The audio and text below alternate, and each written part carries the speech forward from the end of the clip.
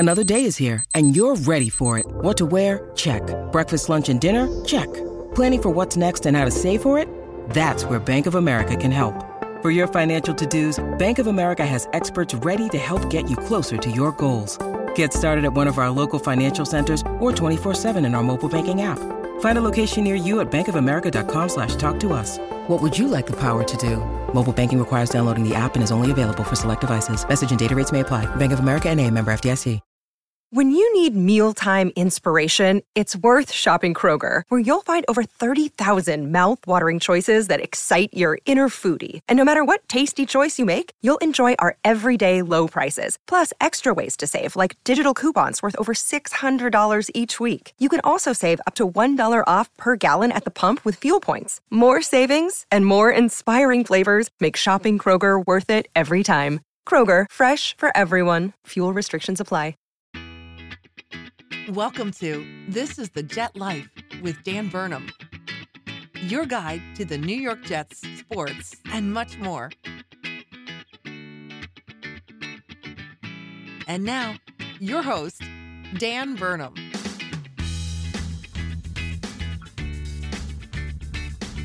What is up, everybody, and welcome back to another episode of This is the Jet Life. How can you believe what the heck just happened on Sunday, Halloween? The New York Jets are big-time underdogs to the Cincinnati Bengals, who have, at that time, the best record in the entire AFC at 5-2. The Jets come into this game 1-5. We are expecting absolute disaster, a shellacking from a better Bengals team. And what did we get? We got one of the performances of the year by any player from Mike White in his first start ever, and the Jets win 34-31 in a comeback victory down 11 points with under 5 minutes to go. What the heck is happening? Zach Wilson is out. We're playing Mike White, and we're winning 500 yards of offense? This game was absolutely crazy for so many reasons. They scored a first possession touchdown. They hadn't even scored on a first drive or the first quarter all year. They score a first drive touchdown. Everything's feeling good. They stay in the game. The Bengals continue to score. The Jets stay right there with them. They overcome a -2 turnover differential. They get their first interception of the season, a game clincher, basically. They beat the best AFC division team in the league when they played them. You know who has the best AFC division, or the best AFC record now in the league? The Tennessee Titans. We beat them too. 2 big-time wins for this Jets team that only has 2 wins, and one of them came on the back of Mike White. You're probably wondering, is this a lucky game? Did the Jets get lucky?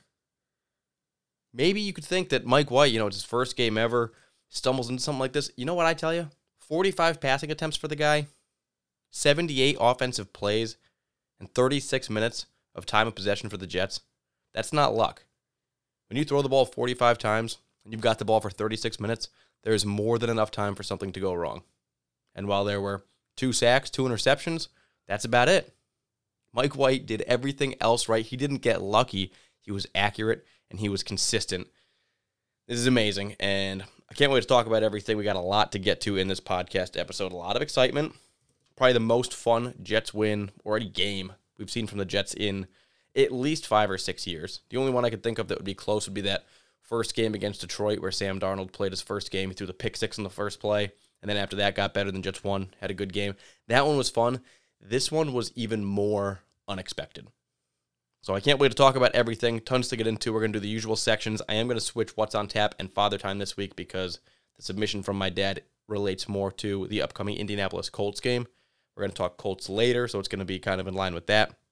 So What's on Tap will be first. But other than that, same sort of sections with a healthy dosage of Mike White in this one. You better believe it.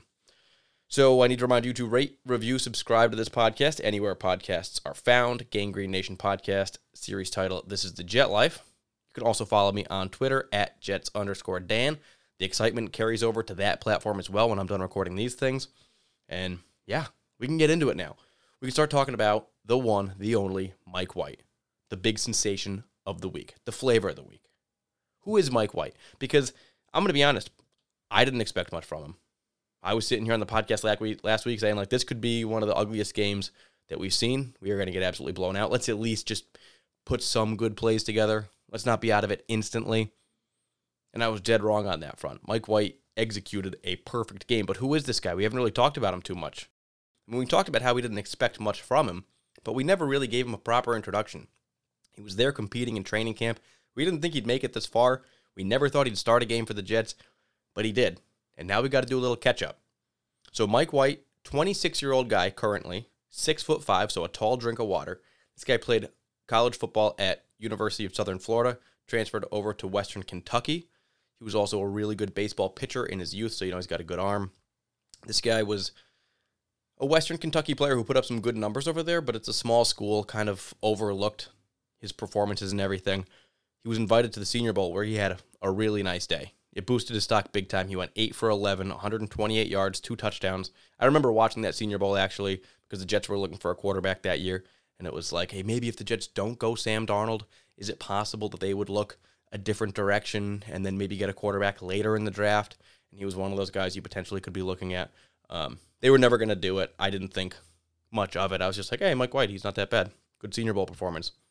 The Cowboys end up selecting him in the 5th round of that 2018 draft. He stays on their roster that first year as the 3rd-string quarterback. In his second year, 2019, the Cowboys elect not to have 3 quarterbacks. They go with 2. Mike White does not get invited to their practice squad, so he's a free agent. The Jets pick him up like a month later, and he plays on our practice squad for last year, that 2019 season. This year, he's been waived by the Jets 4 times in his career. Never played a snap in the NFL except for preseason. And we watched him play in the preseason this year, and he was competing for that backup spot against Captain Morgan. And at that time, we didn't have Josh Johnson. We did not have Joe Flacco. And I think most of us were saying we have one of the worst backup quarterback situations in the entire NFL. Zach Wilson needs a mentor behind him. We need to get somebody better in here.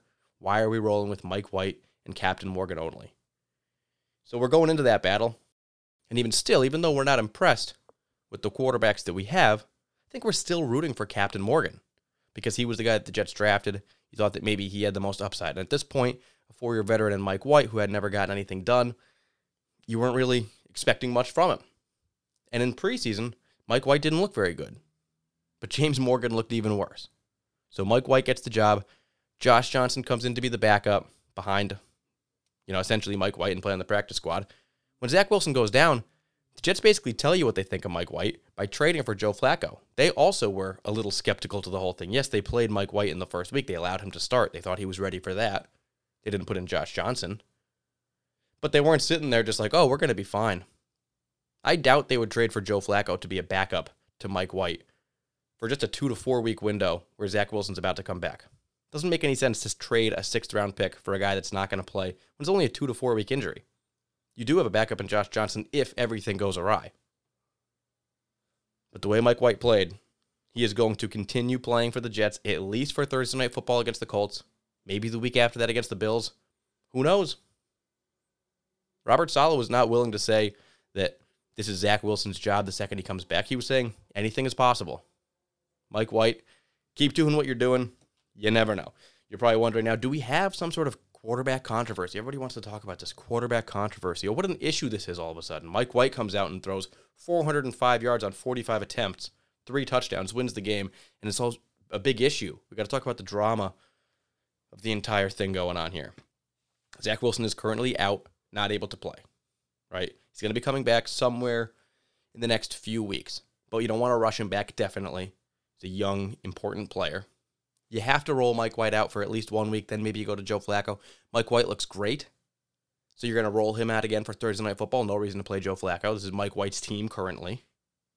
And then everything is going to sort itself out.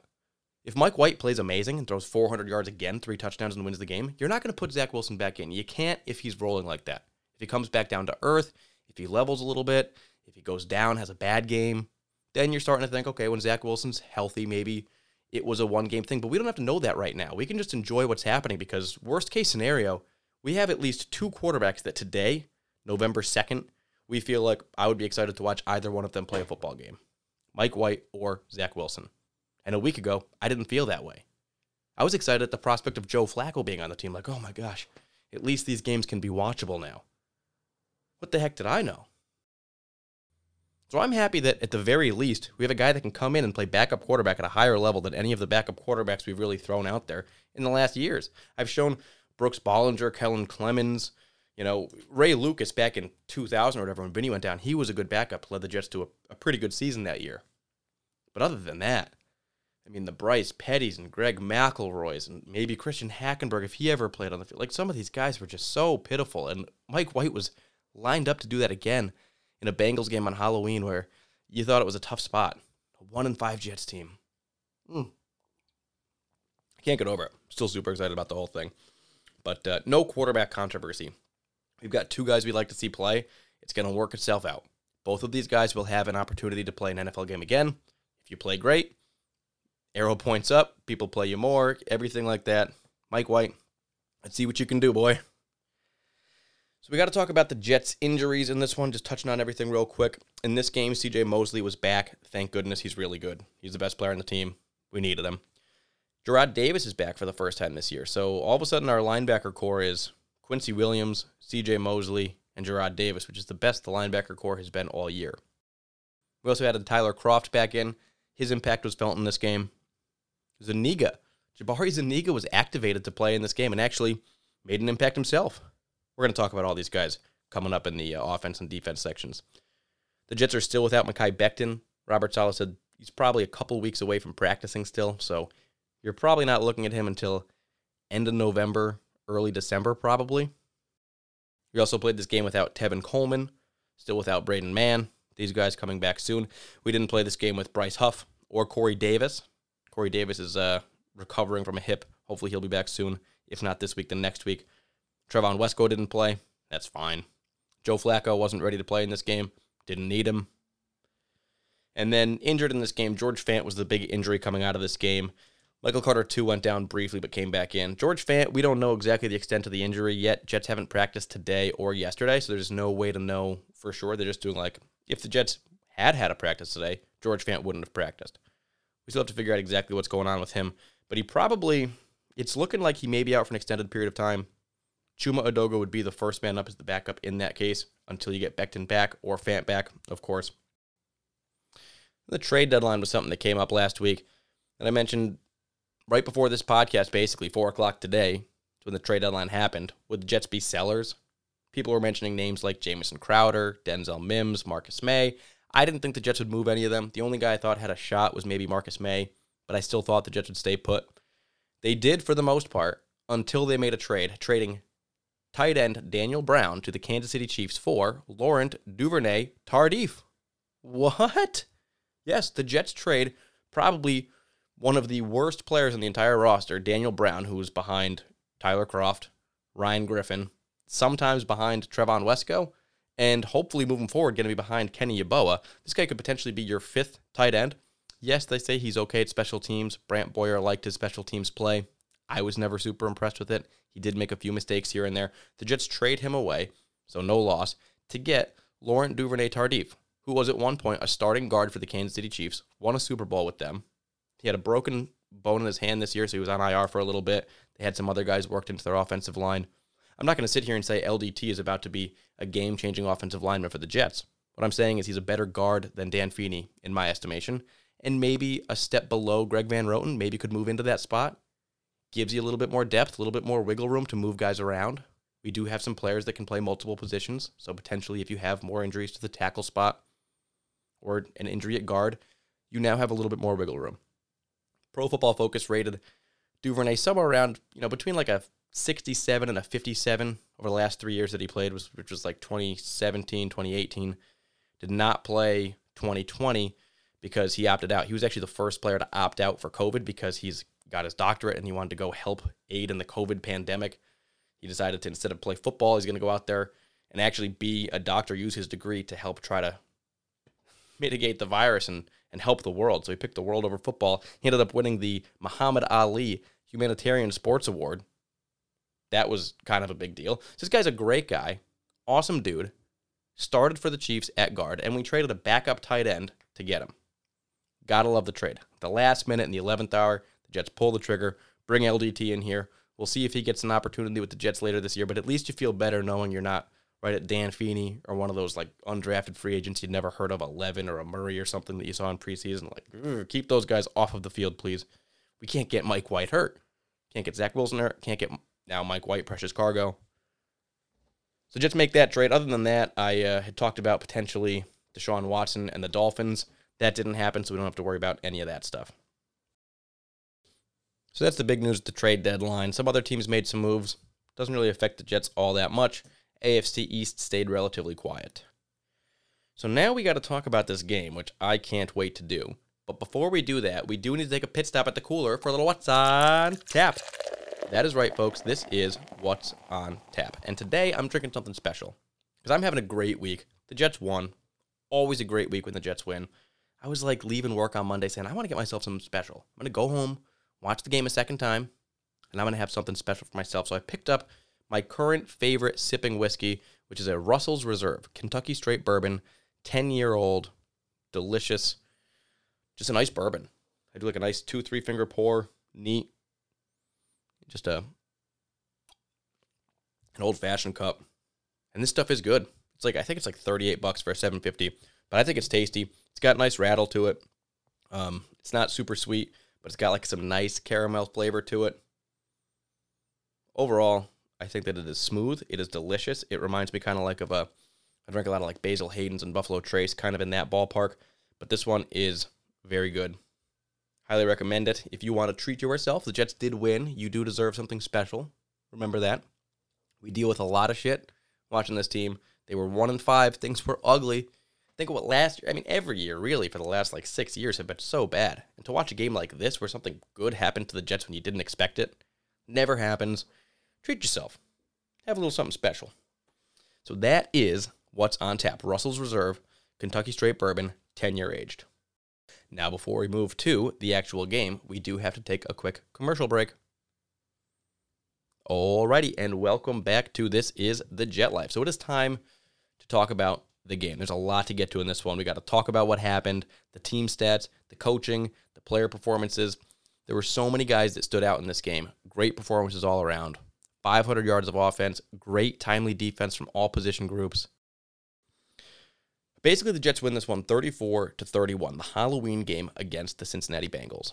I think it's a little lame that the Bengals don't wear orange, a little bit more orange. The Jets are wearing black. They could just put some orange on. It'd be like a black and orange game, Halloween related. Instead, they choose to go all white, which almost felt like they were trying not to do that. They couldn't change their helmet, but that was the only orange that was really on the field. A little lame, Bengals. But the Jets come out in this game. They score on that first drive. They stay in it. There's a point where they're down by 10 right before the half, 1:45 to go, and the Jets are aggressive in this game. And they actually go to try to score a field goal at least before the half. They end up getting down there, scored a touchdown. Almost two. One to Keelan Cole, the real one to Braxton Berrios. All of a sudden it's 14-17 at the half, and you're like, oh my gosh, this team is actually trying to compete and win this thing. The team was down consistently in this game, but they were never out. And for some reason, when you're watching this game, you kind of felt comfortable watching Mike White. He threw 82% in this game, and you're thinking like, man, if anybody can do it, it's him. This guy can't miss today. His accuracy, his diagnosing of the defenses, it's working. So you kind of felt at ease with this whole thing. But at one point, Mike White gets knocked out of the game. He gets injured. Josh Johnson comes in. You're like, oh my goodness gracious. We already were down one guy. Now Mike White's down, who's like our hero today. Josh Johnson comes in. Does an okay job. He makes one dump off to Michael Carter, who does an awesome job with yards after the catch.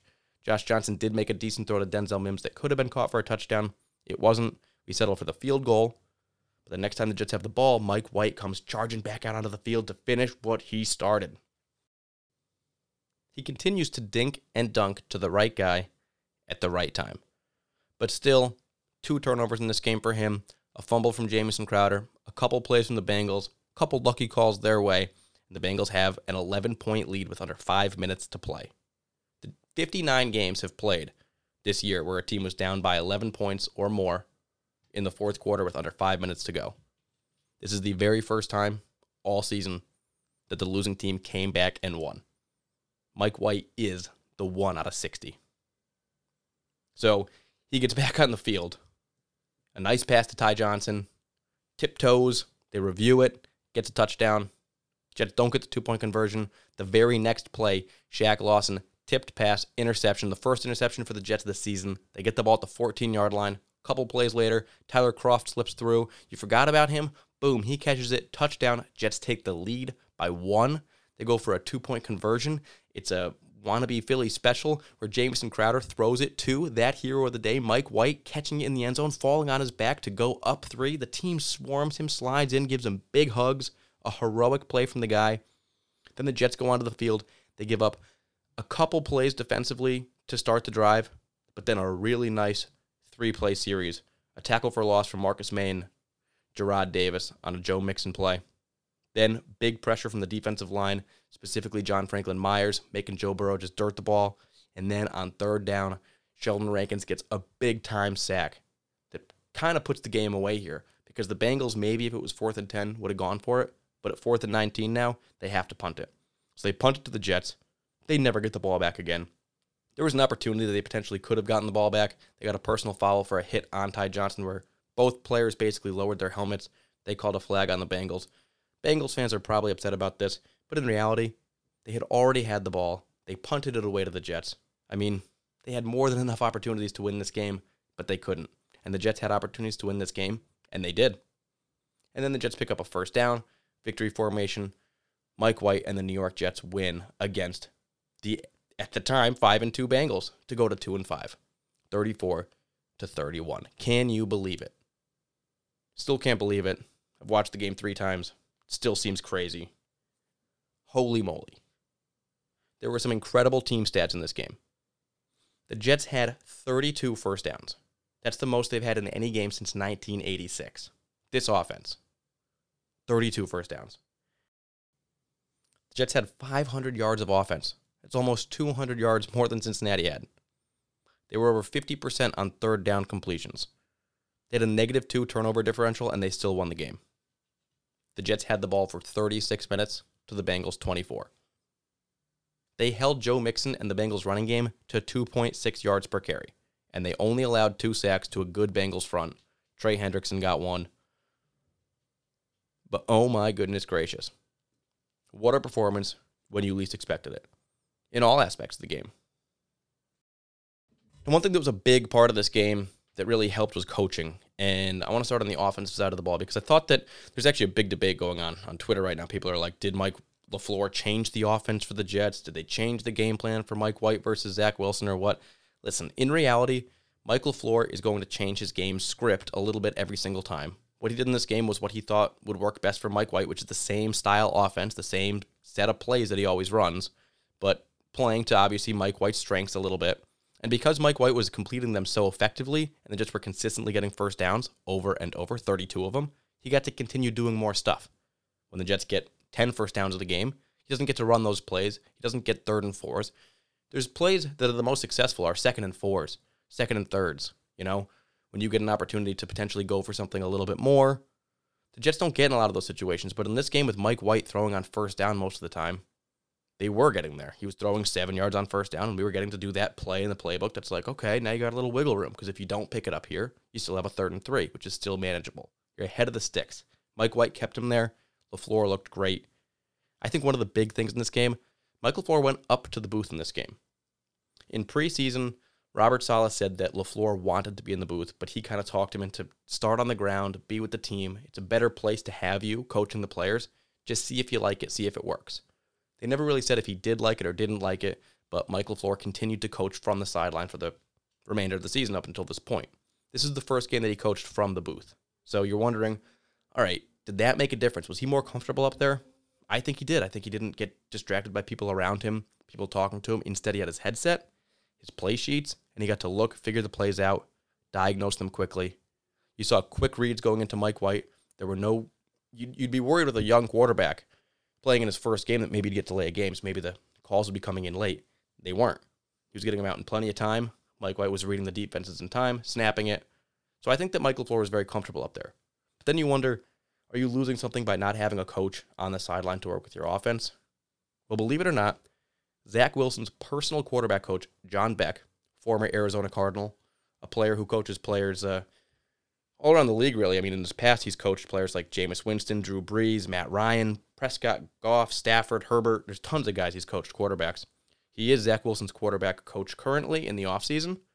And I guess Zach Wilson during the bye week went down to visit John Beck, get a little bit of insight from him, probably work on some stuff, which is great. You love to see it. The Jets decided, why have Zach Wilson go see Beck? Why not have Beck be here? So they gave him Jets clothes, put him on the sideline. He was the guy on the ground for the Jets offensively, a mind that the quarterbacks could talk to as LaFleur was up in the booth. They've decided to keep John Beck on the sideline for the remainder of the season. We don't know the exact title yet, but he will be there, possibly a quarterback's coach, especially since Greg Knapp, who was supposed to be that position, he passed away, rest in peace. That position is open. So John Beck, he's kind of the guy that you're going to see. You're going to see Mike LaFleur up in the booth, and this whole thing could be working better than ever. I loved the way that Mike LaFleur was aggressive in this game. It wasn't aggressive in terms of throwing the ball 15, 20, 25 yards consistently. It was aggressive in the sense that they could have run this game into the ground. I thought the Jets needed to run the ball to set up the pass, but in this game, they passed to set up the run. The first 5 plays of the game were passes. And in a game like this with a backup quarterback like Mike White, you would almost expect a team to just run the ball until it failed. Run the ball as much as you possibly could, wait until you have a 1-yard play or a negative yard play, and then when you're behind the sticks, now you're forced to throw, and then you put it in this quarterback's hands. They didn't do that. They didn't wait for the run to fail. They passed instead, and then had opportunities to run after that. And on top of it, they moved things outside wide, right? They did a lot of end-arounds, wide receiver runs. They did some flea flickers, some trick plays. Not exactly flea flickers, but passes to wide receivers back to the quarterback. Some wide receiver throws, 2 of them Jamison Crowder threw. I mean, there's a lot of creativity. There's a lot of out-wide stuff. They got the running backs going, and they absolutely rocked. It was a great, great game plan from Mike LaFleur, and I can't believe that it worked, but it did. I mean, perfectly. 405 yards, 82% completion in this game, 500 yards of offense, and the Jets won. It was awesome. When it comes to Robert Saleh, I think he was fired up, had a great game. It was great to see a coach like him get a win. You know, this team has a lot of fight. You could see it. You'd be worried that after a game like the Patriots, the team would be down on themselves. But no, players like Elijah Moore and Denzel Mims running down an intercepting player, tackling him on the 1-yard line just shows some of the fight that these guys have. A couple things I didn't love. I didn't love the 52-yard attempt by Matt Amendola on a 4th and 5. I thought maybe they could go for it there, or even punt it and put the Bengals on the 5-yard line would have been nice. I don't trust Matt Amendola to make those kicks. Didn't think he'd make it. He wasn't even close. And then I probably would have challenged the T. Higgins play because it looked incomplete. I know they gave a 40-yard pass credited against Bryce Hall and the catch to T. Higgins. But when you watch the replay, that ball was dropped, and that would have been a good spot to challenge. Defensive coordinator Jeff Ulbrich had a pretty good game himself. They had a stout defense, and even though the Bengals got the ball in the red zone and consistently started drives inside the 5-yard line for various reasons, the Jets still held them pretty well. Yeah, the Bengals got a bunch of points in those situations, but the Jets made it very, very difficult and even forced a 3-and-out on the 1-yard line. A 4-and-out, really. They went for it, and Quinnen Williams got a big-time sack. So good defensive performance from the Jets in this one also. Bend, don't break, big time. Now we got to talk about the offensive players in this game. And where do we start? We start with the player of the game. We start with the man of the hour. We start with Mike White. Mike White was obviously the player of the game. He did things that Jets quarterbacks just simply don't do. He was the first Jets quarterback to throw 400 yards in a game since Vinny Testaverde did it on Christmas Eve, year 2000. What? He was the second player in NFL history to throw 400 or more yards in the first start of their career. The only other guy to do it, Cam Newton. He threw the ball 45 times in this game. 37 of them were complete. That's an 82% completion percentage. He had a 108 quarterback rating. He came back down 11 points with 5 minutes to go and won the game, something that never happens.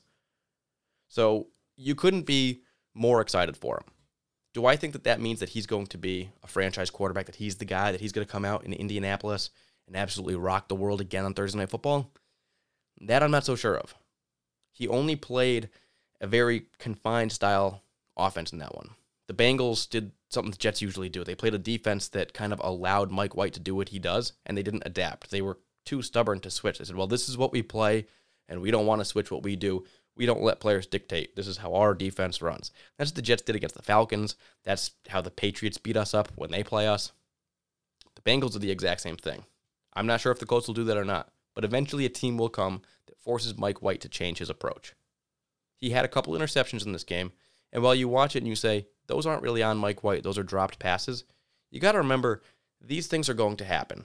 Those specific passes are not on Mike White. But just like Tom Brady, when you throw the ball 40 times and you choose to throw 5 yards and throw underneath the defense consistently instead of going over the top, eventually, when a ball is tipped, there's going to be 7 guys behind the player all coming in on that ball at the exact same time. If it goes in the air, they're probably going to catch it. Those are the easiest passes to intercept. If you get down the field in 4 plays, 75 yards and a couple rocket bombs, not a lot of chances to intercept. But if you throw 45 times, 5 yards at a time, and everybody's closing in right as you do, yeah, if that ball gets tipped up at any point, it's going to probably be intercepted. So there's way more room for error. And while those throws aren't exactly on Mike White, the style of play does lead to interceptions. And those are the styles. They will look like they're on other players, but it's just what you get from a quarterback that plays like this. Another thing that I worry about is defensive lines getting their hands up, really jumping, maybe not going after Mike White since he gets the ball out so quick and just saying, what if we stay back, jump, and put our hands up? We saw Mike White have a number of passes get tipped in this game.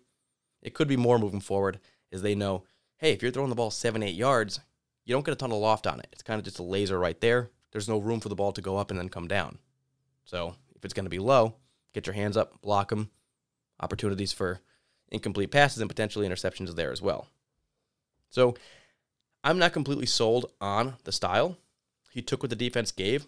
He was super confident. He was deliberate. He read the spots. He found the guy that was open. That was great. His accuracy was incredible. I had no idea his accuracy was that good.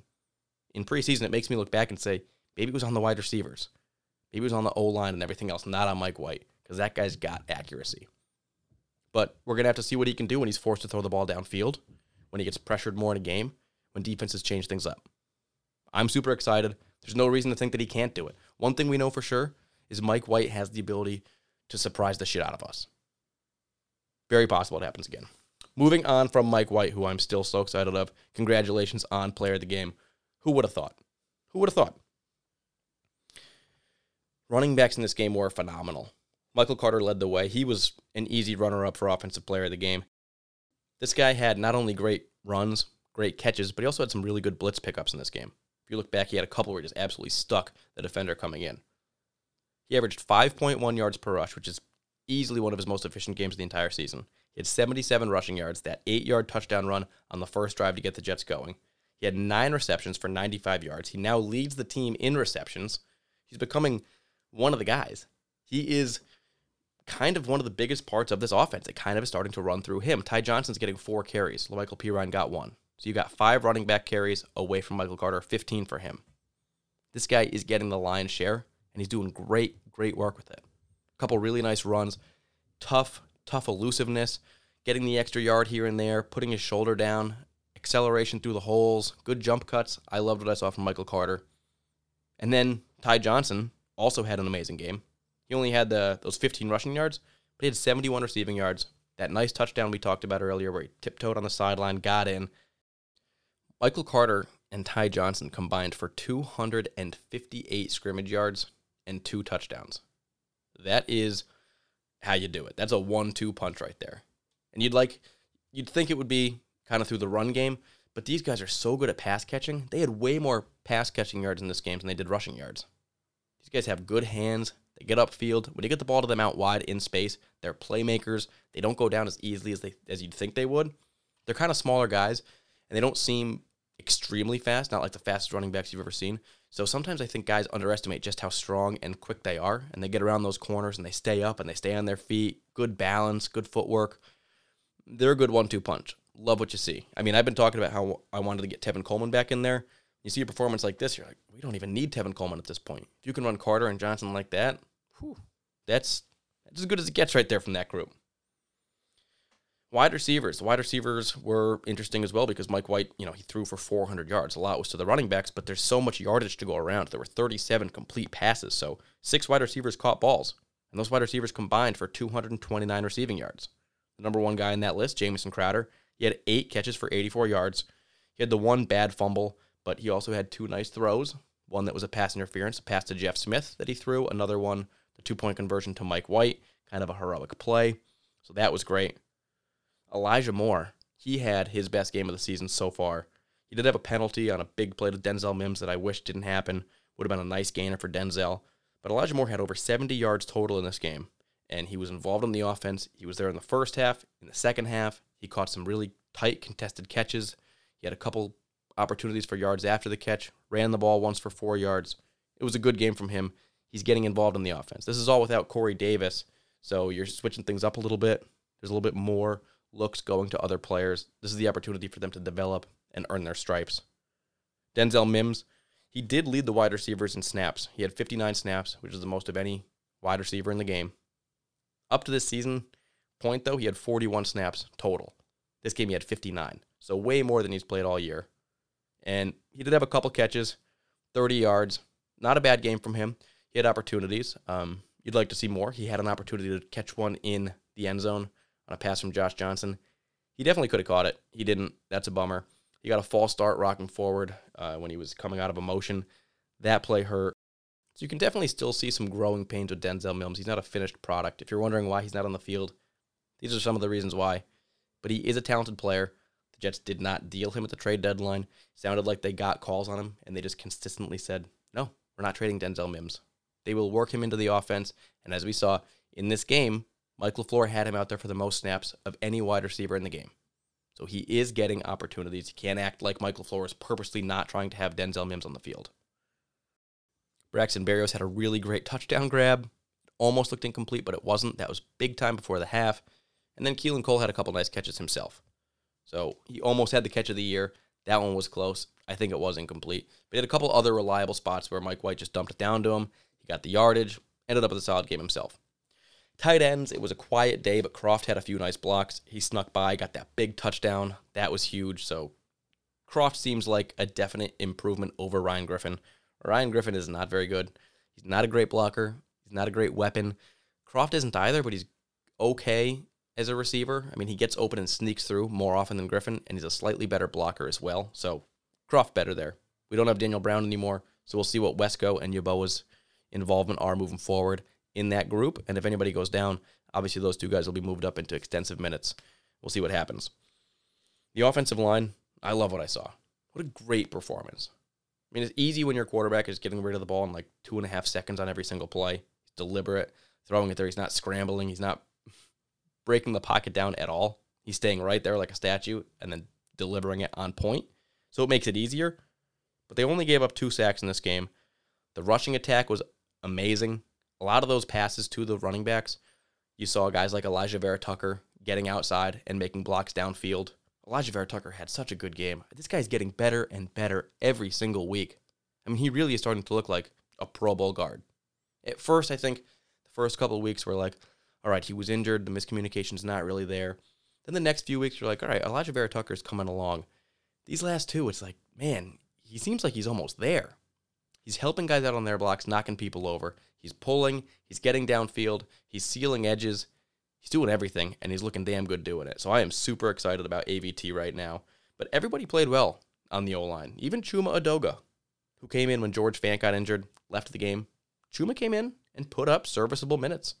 And that's a guy that you have there to be a swing tackle and play in case something happens. He was called upon. He did his job, so you got to be happy with that. It may be Chuma Edoga again against the Colts. So obviously he had one good game. It doesn't mean that he's going to be great moving forward because we've seen a decent body of work from Chuma over the years that says he's not an elite tackle. He does have the ability to get beaten on plays and make mistakes. Hopefully that doesn't happen. We shall see. But great offensive performance. And now we've added Laurent Duvernay-Tardif, LDT. So one more guy to the mix. We'll see if he starts plays. You got to feel okay about the offensive line. You want to get George Fant back. Mekhi Becton a few weeks away. But when the guys are healthy and that unit's together, you feel like it's the best we've had in a long time. So now we are going to move over to the defensive side of the ball. But before we do that, we do have to take a quick commercial break. Alrighty, and welcome back to This is the Jet Life, where we are about to talk about the defensive performance in the Jets' 34-31 win against the Cincinnati Bengals at home on Halloween. Defense played really well in this game. The offense gave away a couple short fields, 2 interceptions from Mike White, gave the Jets, obviously, tough field. One of them, they stopped him on the 1-yard line, had a great stand there. And Jamison Crowder also had a fumble, so we had 3 turnovers in this game. Didn't help the defense a ton in that aspect, but they came up and made nice plays throughout this game.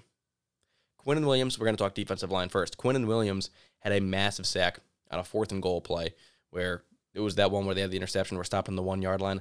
Burrow had an opportunity to potentially get the ball into the end zone. Quinnen Williams, big-time sack. Robert Saleh was fired up. Great to see it from Quinnen. Sheldon Rankins had a huge sack late, almost sealed the game. He also had a great tackle for a loss earlier, come missiling in on a running back. Good game from Sheldon Rankins.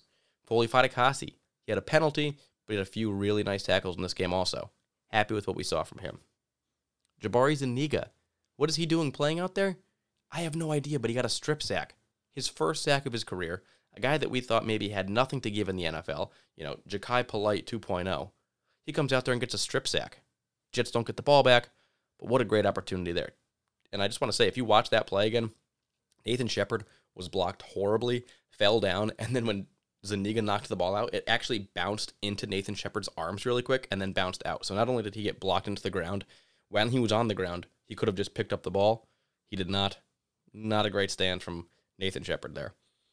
John Franklin Myers was quiet overall, but he did have a really nice pressure on the last drive of the game that the Bengals had. Forced Joe Burrow to dirt the ball. That was a huge play. And the defensive player of the game, coming from this defensive line, is one Shaq Lawson. Shaq Lawson made the play of the game, arguably the defensive play of the season. It was the first interception for the Jets on the season, but he tipped the ball in the air himself, caught the ball for an interception on the 14-yard line when the Jets were down and they needed to get the ball back to try to win the game. He did it, put him on the 14-yard line. The Jets proceed to score a touchdown, take the lead, never looked back, never gave the lead back. Shaq Lawson didn't have any tackles in this game, but he did have another pass deflection, and there is no bigger play than that one. That was like 4 minutes left in the game, maybe less. And the Bengals, if they got a few first downs, could have waned the clock, game over. But right there, first play after the touchdown to Ty Johnson. Tipped, intercepted. Player of the game, Shaq Lawson, for coming up huge, a game-winning play. When you look at the linebacker group, this was a strong group. C.J. Mosley's back. 100% of snaps were played. He's a huge difference maker. Led the team with 10 tackles, 8 of them solo. If you remember last week when C.J. Mosley didn't play, the leading tacklers were the two safeties, May and Davis. This week, Mosley's back, shutting it down. Made some really big plays in this game. Gerard Davis, he played the second most snaps at linebacker with 68%. I think he had some good speed, played some balls really nicely as well, made a couple nice tackles. And then Quincy Williams, who had a concussion last week, was able to play in this game, played 59% of snaps. He looked pretty good in his small amount of time as well. Jets didn't get too beat up in the middle of the field, and Joe Mixon averaged 2.6 yards per carry, so you weren't giving up too much there. This is the best linebacker group you could have, is those three guys, Mosley, Davis, and Quincy Williams. I think that the guy that's got some potential on the bench, maybe if Hamza Nasruddin comes back, gets healthy, and then can just develop behind and maybe play sparing snaps here and there, 5 snaps, 6 snaps, just to get the NFL speed to keep developing because he's a transitional safety right now going into that linebacker spot. It's going to take him some time. But you can play those 4 veterans in Williams, Davis, and Mosley, let the other guys learn, and that's as good as that linebacker group gets. Looking at the cornerbacks, they really just played 3 cornerbacks in this game. It was Hall, Eccles, and Michael Carter II. Michael Carter II has clearly surpassed Javelin Guidry as the number 1 option to cover the slot. The nickelback position was one that was kind of going back and forth between the two earlier in the year. Right now, it is all Michael Carter. And Guidry did play a few snaps in this game. He played 6 of them, but that's because Michael Carter got injured. Other than that, it would have been 100% for Eccles, for Hall, and for Michael Carter. So that's kind of the 3 unit that you have there. And Bryce Hall played a great game. If they didn't have that one big play to T. Higgins that was actually an incomplete pass, there was 1 or 2 others. I mean, when the play goes for 5 seconds or 6 seconds and Joe Burrow throws a touchdown to Jamar Chase to Eccles, or if he throws one when Bryce Hall's in coverage, it's not really on them if you're trying to follow a guy for 5 seconds. Eventually it comes to, hopefully somebody can get some pressure before that. Those are tough asks, so I don't give too much to them for allowing those plays. Hall was pretty good otherwise. He made some really nice plays, nice pass deflection in this game. Eccles was up and down, had a couple nice plays, did get beat on a few, but when you think about it, did we ever expect Eccles to be playing 100% of snaps at a decent level? He's doing it at a decent level. Bryce Hall's doing it at a good level. Eccles, decent. And Michael Carter, he's one of the better players in the defense, especially in that back half. He's playing well this year. He He had a nice game in this. He had a tackle for a loss. He's tackling really, really well. You got to be happy with what you're seeing from him. So in a year where the Jets came in with like no cornerbacks and just drafted a bunch of flyer guys, and we're like, well, we hope we figure it out with Eccles, Pinnock, Michael Carter. We don't know. It's working. These guys are doing a good job, and I think we're finding that maybe they're not. Maybe Eccles isn't an all-time great player, but he looks like he belongs on an NFL roster and can at least execute the game plan that Saleh and Ulbrich are putting out. Happy with the cornerbacks in this game. Safeties made of this thing. He's reliable. Ashton Davis played 98% of snaps. A lot of the yardage that Joe Burrow threw to wide receivers and tight ends even was credited to Ashton Davis. He really had more bad than good. Doesn't really show up and make any good plays. He makes tackles here and there, makes them look difficult, gets up slow, does it kind of deeper in the field rather than coming up and hitting a guy. Ashton Davis is our doghouse player of the game. It's hard to find one on this one because the Jets play so good. There's so much positivity around. But with the amount of time that Ashton Davis spends on the field, his entire body of work here in 2 seasons, he's not there yet. He just frankly isn't. And I don't know how long it's going to take him before he can make an impact and can read things quickly and get up there, tackle better, something. Be good at something. What is he great at to you? Is he a great tackler, comes up and does great stuff in the box, hits the linebackers hard? Does he have great pursuit? Coverage isn't great. He doesn't have any ball skills that we've seen so far. He gets injured, and he's out there a lot. So I'm looking for more from him, but with the snap share that he's getting and the limited productivity and giving up some big passes without making up for it in other ends, everybody else in this game that made a mistake, they made up for it elsewhere. They did another play here, something else there. Ashton Davis, a safety getting a couple tackles in a game is like, all right, man, like you're the last line of defense. The guy's just coming to you. You've had 6 seconds to figure out where the guy's going. Just tackle him. It's kind of like the bare minimum performance from a bad safety, and that's what we're getting. So hope to see more from him. I don't like to put him in the doghouse, but we do need to see more because he is getting way too much time on the field to not make an impact. That's what we got for the defense. We're going to move to the special teams. Special teams was kind of boring in this one. Morstead punted 1 time. Man will be back soon. Amendola missed that 52-yarder, made the other 2 kicks he tried, 2 for 2 on extra points. This is a guy that, yes, we always talk about. Matt Amendola has a real cannon for a leg. He can kick from so far.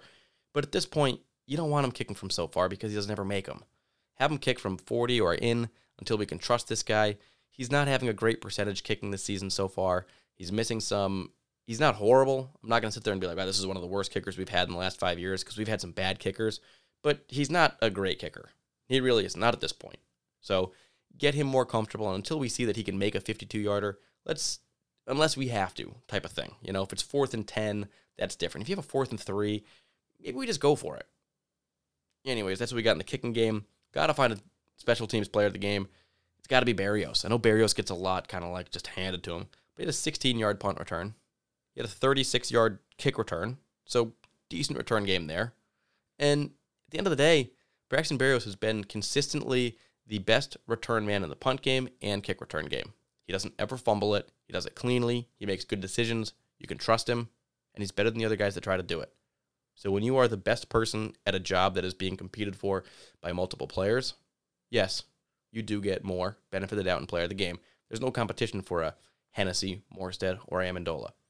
Berrios could be surpassed by somebody else on the roster at all of those positions in special teams. The other players could not. So Berrios, special teams player of the game, solid return game. Yeah, like what you see there. We're going to do an AFC East check-in, just a quick one here, because we still have the Colts game to get to in the Father Time, so I want to kind of fire through some of this stuff. The Dolphins lost to Buffalo 11-26. They're now 1-7, the worst team in the AFC East, and their next game is home versus the Texans Sunday at 1 p.m. The Bills beat the Dolphins. They are now 5-2. Their next game is at Jacksonville Sunday at 1 p.m., so pretty easy game for them there. The Patriots, unfortunately, somehow beat the Chargers 27-24. They're now 4-4. They're now potentially looking at a wild card playoff spot, maybe even the division if they can beat Buffalo and they play them.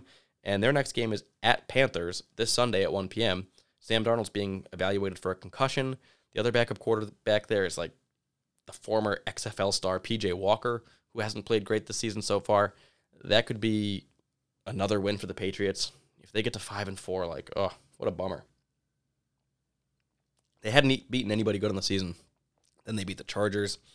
And, it's just kind of upsetting. But the other two teams we're following are the Seahawks and Panthers. because we have draft picks from both of them. The Seahawks in the first round, the Panthers in the second and fourth round. Both of those teams won this week. Seahawks beat the Jaguars. They are now 3-5. Their next game is against the Packers, so they could potentially lose that game to the Packers, but Russell Wilson did get that pin out of his finger. He could potentially be back to play. When I got the pin out, it took like a week or two for me to kind of get it back into shape because it hasn't bent in so long. But he had it in for less time than I did. I had it in for like 8 weeks. He had it in for about 3 or 4. So I'm sure it's not as stiff as mine was. And he's going to be working so much harder at it with his physical therapy and everything. It wasn't a big deal to me because I was just like a kid, and it was kind of nice to have an excuse in school to not be able to write and like, oh, I guess I can't take notes today. So we'll see. If he comes back, it's going to make that team better. We want the Seahawks to lose as many games as possible. We really need them to, and this Packers game could be a good opportunity there. The Panthers, their next game is going to be against the Patriots. So if they lose, there still is some positive stuff going there. You know, the Patriots may get a win. That sucks, but the Panthers get a loss, and the Jets move up in the second and fourth round with that draft pick. So now we got to move over and talk about the upcoming game. The Jets' last primetime game of the season. They only have 2. The first one was against the Falcons. This game is going to be in Lucas Oil Stadium, which is one of the grossest fields you've ever seen in your life. Thursday Night Football at Indy, 8:20 on Fox. This is a big one here. Somehow the Jets are still 11.5-point underdogs to this stupid Colts team with Carson Wentz. We got Mike White, who's like the hero of the week, and somehow we're still getting no credit. But we're going to talk about this game, what we think we could see from the Jets. Before we do that, we do have to give my dad the floor for his father time because he wanted to talk about this Jets-Colts game primarily. He did touch on the Bengals win, but he's looking ahead because it's a short week. We got to get ready. So this is this week's Father Time written by my dad, David Burnham. Here we go. Sorry, Bengals. You stepped into the biggest trap game of the year.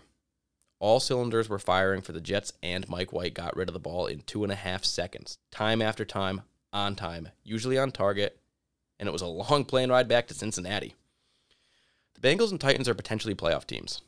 Our Jets beat them both. Do we believe? Do they believe? Coach Saleh's number one job is making sure that the Jets believe. Last Sunday, the Colts were swept by Tennessee, their division rival, in overtime at home. This was more than a loss. It was a disaster. They were a dejected team last Sunday, and now they have all sorts of doubts and questions running in their collective minds. While the Jets played a magical game, Mike White shocked the sports world with a convincing win over Cincinnati. They were floating on air, happy young players tasting well-earned victory. There was no doubts in their mind. Needless to say, there was a big difference between the Jets and Colts locker rooms at 5 p.m. last Halloween. Polar opposites. So Thursday, the Jets visit the Colts, and we will have 2 teams meeting with completely different mindsets. I don't know if matchups really matter in this game that much. Receivers versus corners, O-lines versus D-lines, schemes, and forget the spread. Who can predict this one? The Colts are coming off a bad loss, a crippling defeat with only a few days to recover mentally and physically. They left their souls on the field in a horrible loss. So they're looking to right the ship. Will they be ready? The Jets will come in sky high, ready to take on anyone in their way. Right now, this young team doesn't care who they play. They will be on fire. They need to play clean, penalty-free game and stay in control. A complete team effort with many big contributors, just like last Sunday. Look for Mike White to replicate his level of excellence. I think he will. A quick, early first quarter score would help deflate what little air is left in the Colts and Lucas Oil Dome. Oh, and our new field general, number 57, is playing again. As an old Jet number 57 once said, can't wait. Well, I can't wait. Go Jets. End scene. Whoa. Goosebumps all around. Absolutely. My dad on this one is talking not about the actual game plan on this one against the Colts. He's talking about the mindsets of these teams. A dejected, beaten, battered Colts team that could have been one game behind the Titans in the division. They're now, that they have the division sweep against the Colts. The Colts are now 4 games back, essentially, on the Titans. And while the Titans lost Derrick Henry, and maybe the Colts see a little bit of light there, as, maybe we can catch them. They are so far back right now, and this is a short week for them.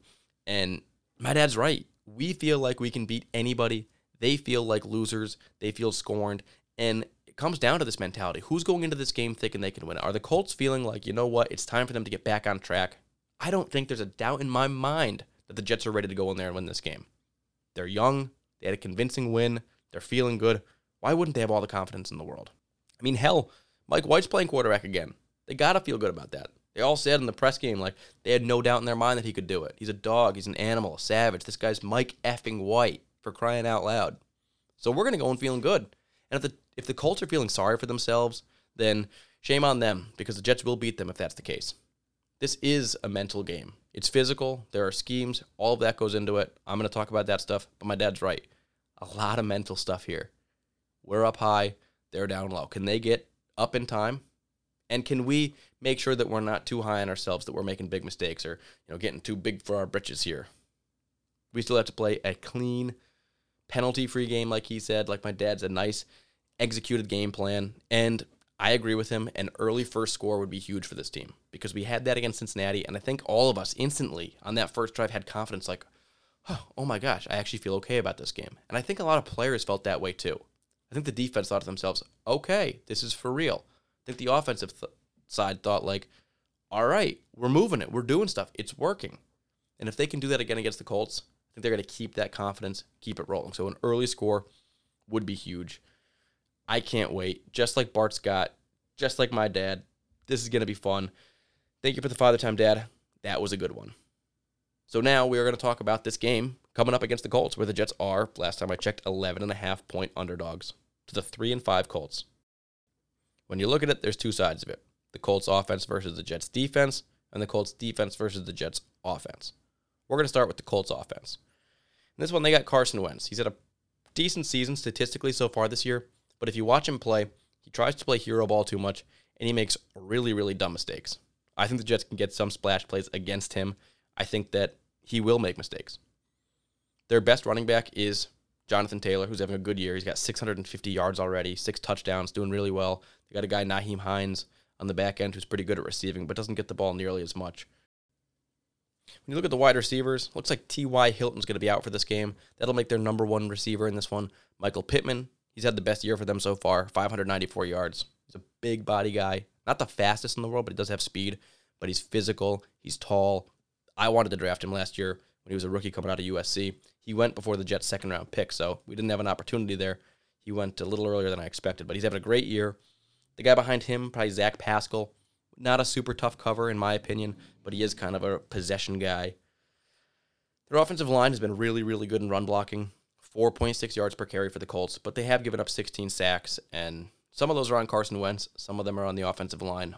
Probably more than not on Carson Wentz, though I haven't watched all their games. It's just kind of in Carson Wentz's DNA to make bad decisions, hold on to the ball, try to run it, get injured, throw picks. I mean, you saw the way they lost the game against the Titans. He was basically going to get tackled in the end zone for a safety last week, at which point the Titans would not have the lead and they'd have like a minute and 30 seconds to try to score a touchdown. And instead of just letting that happen, he decided to just hand the ball to Elijah Molden, another rookie from this year that I wanted to get, in the end zone. The Titans got a touchdown right there and took the lead. It was like bizarre that he would even consider that to be an option. When you look at the other side of the ball, the Colts defense versus the Jets offense, the defense over there is okay. They got 17 sacks, led by DeForest Buckner, who's got 4. He's a good player. They got nice linebackers in Darius Leonard, who's really good. My dad says he's been watching him, thinks he's a step slow this year, but still playing at a good level. Bobby Okereke is also a good player in that linebacker group, leading their team in tackles. Overall, they're probably better against the run than they are in the pass. They're kind of a middle-of-the-pack defense, and similar to Cincinnati, I think the Jets can use the same type of game script against them. I think that unless the Colts decide to change the way that they play defense, they do a lot of Matt Eberflus, their defensive coordinator, a lot of like Tampa 2 styles and a lot of coverage with zone defenses. And while they can switch it up, they could play man defense. Are they willing to go out of their comfort zone to try to stop Mike White? We know that Mike White's probably, in his perfect world, Mike White is going to want to do what he did against the Cincinnati Bengals. I mean, it worked perfectly for him. Can the Colts make him uncomfortable? Can they change what they do? A lot of defenses in this league don't like to switch it up. The Patriots are so good because they're one of the teams that do. They're one of those teams that like play against you and they're like, all right, what are we going to do against this team? A lot of teams just go in there and say, this is our defense. The Jets are one of those teams right now, currently. I mean, these guys are so young. They do need to develop. They're not at a point right now where they can just like do different defenses each week. But when you sit there and you got a team that's like, well, this is how we run it. This is what we do. We're a bend, don't break. We operate this way. It's all about X. you got to be able to adapt. And if you can't, and you're playing in the wrong type of matchup, that's when you get exploited. And that's exactly what happened to the Bengals. And I think it could happen against the Colts. My dad had a lot of confidence in his Father Time. He actually goes, I think that Mike White is going to continue that same level of excellence. You're talking about a 405-yard passing game, 3 touchdowns. He's going to continue that level of excellence. That would be ridiculous. That would be incredible. We would have so much fun. We would be buying Mike White jerseys, but I'm not sure it's going to happen. I said a few keys to defense, I think, for teams moving forward is going to be to bring more guys into the box, maybe 8 guys in the box, make Mike White beat you deep, have your defensive line get their hands up. If he wants to throw quick and you're not going to have an opportunity to get pressure on him, then get your hands up there with as many guys as you can and bat balls down. Get some interceptions that way. We'll see if the Jets can do it. I think this is a very interesting matchup because the Colts are definitely a beatable team. They have an okay offense and an okay defense. They're just an okay team. And that's kind of the perfect measuring stick for a Mike LaFleur, for this Jets defense that's pretty healthy right now, for a Mike White, a guy that we feel really high on right now, but everything could change so quickly, so dramatically in 2 days. It's going to be very interesting to see how the Jets come out and handle this one. I think that there's definitely a scenario that the Jets win this. And after seeing what I saw from Mike White, there's no reason to believe that he can't come out there with that accuracy and that decision-making and that confidence. I saw him in interviews before he was a Jet and as a Jet. He's always been super confident in himself. He truly believes that he should be out there, that he was going to be the first pick in the draft, that he should be a starting quarterback in the league. At the same time, he's not a jerk. He's a humble guy, and he's like, I'll do exactly what's asked of me. I'll play for as long as they want me to play. If Zach Wilson's back at quarterback, that's fine. I'll do what's asked of me. But he does think that he can do anything out there. But he doesn't try to. He doesn't try to play hero ball. He just does what he's supposed to. And I think that the Jets will win this game. I do think the Jets will win. I think it's going to be close because I think these teams are pretty evenly matched now that Mike White is playing, this type of football and operating in the offense like this. We've got good playmakers. We do. We've got a pretty good O-line. We've got good playmakers. I think that now that we've seen Mike LaFleur with an offense that can actually execute his game plan, I think the game plans are pretty good. Better than we were giving him credit for. Defensively, we don't get the most pressure in the world. We don't have the best coverage guys in the world, but they're all pretty good, and we got some really good linebackers, similar to the Colts. So it's right there. It's a toss-up. But the way the Jets are feeling sky high right now, and the Colts are down in the dumps, and this is a short week where the Colts won't have as much time to prepare for a quarterback that they don't know much about. I mean, they didn't even practice today. They're just looking at film. What did they do wrong in their game? They have basically one day to try to install their plan against Mike White, who they've seen very, very little on. I think that is in the Jets' favor. I'm going to say a really close game in this one. Jets win 24-23 to go to 3-5 on the season, a 2-game winning streak, and at that point, we'll be talking about what the heck do we do at quarterback. I'm excited for the game. I can't wait. Last primetime game of the year, Thursday night. Be there or be square, watching that game, getting hyped. Let's see if Mike White can keep going. Is he the future of the New York Jets? Who knows? At this point, there is so much mystery. It is possible. We will figure out so much this Thursday. I can't wait to come back and talk about it a week from there. That'll be the 100th episode. Can't wait for that either. All sorts of good stuff in the air. Thank you for joining me on this podcast this week, guys. Congrats on the win, 34-31. Enjoy it for another day until the Jets play again. We'll talk about that one. Till then, I'm Dan Burnham, and this is The Jet Life.